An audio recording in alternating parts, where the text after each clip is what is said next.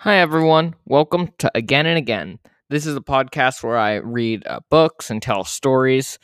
And today I'm going to be reading Bear's Loose Tooth by Karma Wilson. Illustrations by Jane Chapman.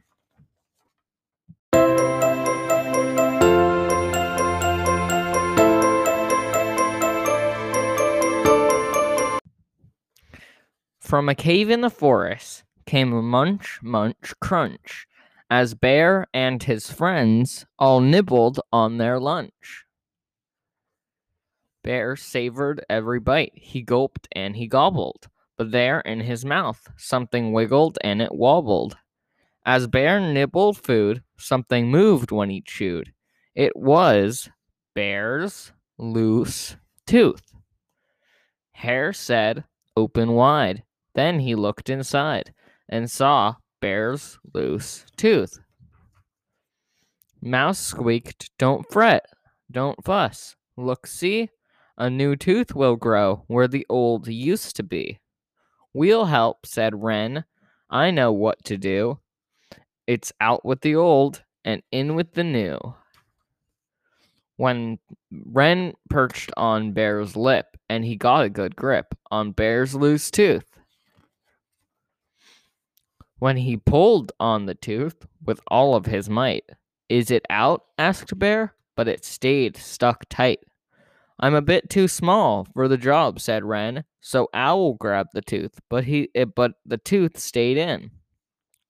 Badger said, "I'll try," and he gave a big pry on Bear's loose tooth.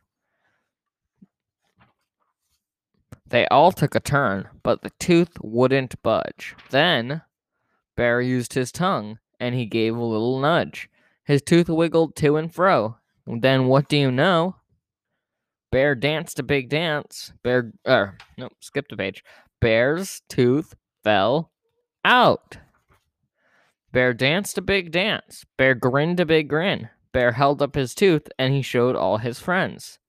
Bear looked in the mirror, and he laughed at his smile. A new tooth would come, but it might take a while. That night in bed. Really, Bobka? So it's my dog. That night in bed, right next to his head, lay Bear's loose tooth. While he slept and he snored, a fairy fluttered in, and she left blueberries where Bear's tooth had been. He woke in the morning and found the sweet treat. Bear's friends came for breakfast. They sat down to eat. Bear gulped and he gobbled, and he felt something wobble. Uh-oh. Bear's loose tooth. Thank you for listening. If you like this episode, please tell your friends and make sure to subscribe on wherever you get your podcasts. Shout out to Hannah Greenberg's Pre-K Room 7 at Stephen S. Wise. Hope you're listening. Shout out to my little cousin, Naomi, and in Philadelphia.